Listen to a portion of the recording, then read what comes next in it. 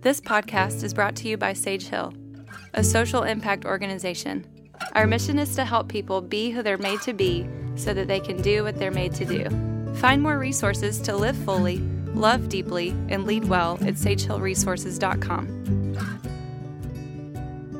One of the great sadnesses that I've experienced over the years in working with hundreds and hundreds and hundreds of men and their wives and women and children of parents.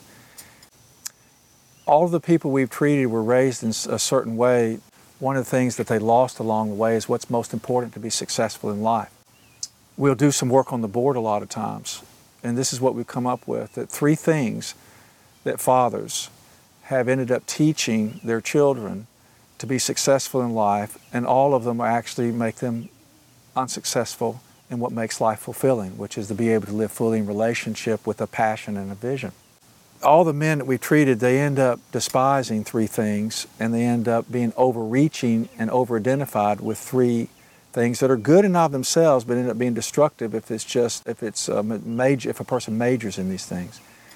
The men we've treated, the men I've seen, and people in general, they're raised to become independent.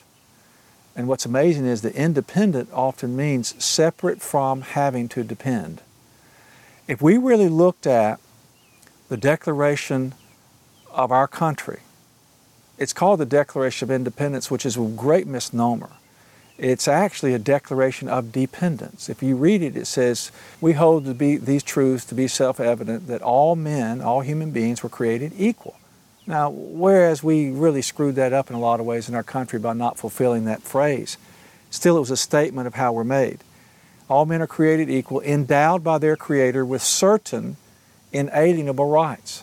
So automatically it's assumed that there's a Creator upon whom we're dependent, and it's also assumed that these self-evident things, which means I looked within myself and found them, they're evident to anybody who's considering. And they're inalienable, which means that they can't be loaned, given away, they can't be sold, they can't be taken from you, that you have to deal with them. The certain inalienable rights, among these of which are the pursuit of life, the hunger for life, liberty.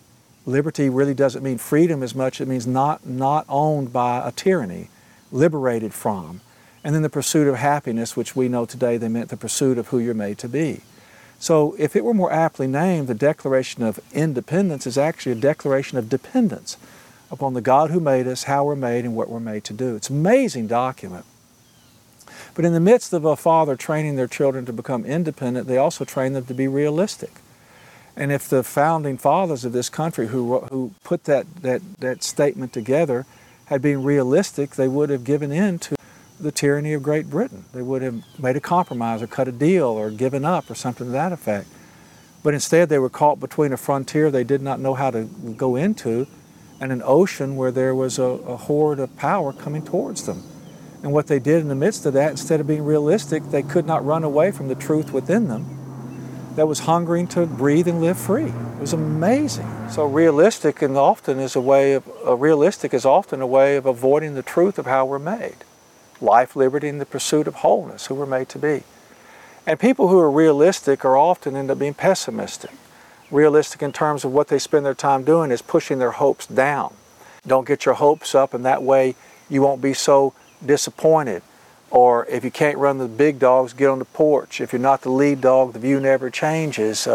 Pull yourself up by your bootstraps without needing anyone. It's insanity. It is grotesque insanity. In fact, the Founding Fathers even said that the only way that they were going to be able to pull off this idea was through contending with each other, which means telling the truth to each other, which means going beyond the reality that we can't really get along without cutting deals, is that the truth will end up truly, by contending with each other, set us free.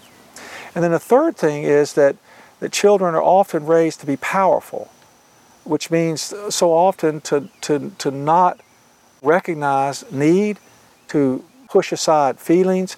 And power really is a form of competition, and the only way you know you're powerful is by measuring yourself against the strength of someone else. Meaning that you only are powerful if you never lose. You're only powerful if somebody's beneath you. And you're also as powerful as the person that you're chasing that you got to bring down. So actually this teaching is to make ourselves number one, which is separate from being connected to other people. So it's really insane what we end up being trained to do, because we're so afraid that our children are going to be hurt by the world, which they will be. So we end up trying to teach them to conquer the world, which they never can do. And so what's amazing is that we need to raise our children to be dependent upon the God that made them, the God who made them, and dependent upon how they're made. Feeling, needing, desiring, hoping, longing creatures who God has implanted in us the imago Dei, to imagine. Anytime a person imagines, they're in touch with the image bearing of creation within them. And imagine is kind of a pun, but imagination is to image a nation, to have a picture of a world greater than you can do by yourself, a plan that's God-sized, which is going to require you needing other people, needing other strengths, needing other people's appropriate authority, needing other people's wisdom. So dependency is actually a roadmap to greatness. And then secondly, being truthful. Being truthful from the standpoint of admitting my needs, acknowledging my competencies, recognizing my limitations, recognizing my strengths. So the truth is not only telling the truth about ourselves, but it's the truth about how we're really made. The truth is we're made to hope. The truth is that there's no way away from it. The truth is if you're going to hope, you're going to grieve. So this whole thing about power, being realistic, is trying to escape the hope that we're made to have, that we're going to have to grieve if we live it fully. And then the third thing is that children are so often taught to have power more than remaining present. And we've already talked before, but literally, children, when they're growing up with their parents, what they want to know is, are you with me? And will you teach me how to live this life? Will you grow up with me by telling me what it's like to experience it? Dad, I'm hurting. Do you know what hurt is? Dad, I'm sad. Do you know what's sad? Do you know what it's like to lose a girlfriend? Do you know what it's like to try out for a team? Do you know what it's like? Can you tell me what it's like? Because you've obviously made it, so I need to know that you know what it's like and you can teach me how to make it, instead of teaching me not to feel it. So we need to raise children to be dependent, and I promise you, I've never seen a child who is allowed to be dependent who wants to stay in his or her mother's lap. They want to get out and explore and turn around to make sure you're still there. And the more they have a sense that you're not going anywhere, that you came to stay, the farther and farther they'll go, which means they'll go to a place sooner or later that they'll go far into the place that they were made to be. They will become God's project, and you would have pointed them in the direction of where they're made to go. So it's a great tragedy that so many people want to teach their children to overcome the world, and they rob them of their hearts.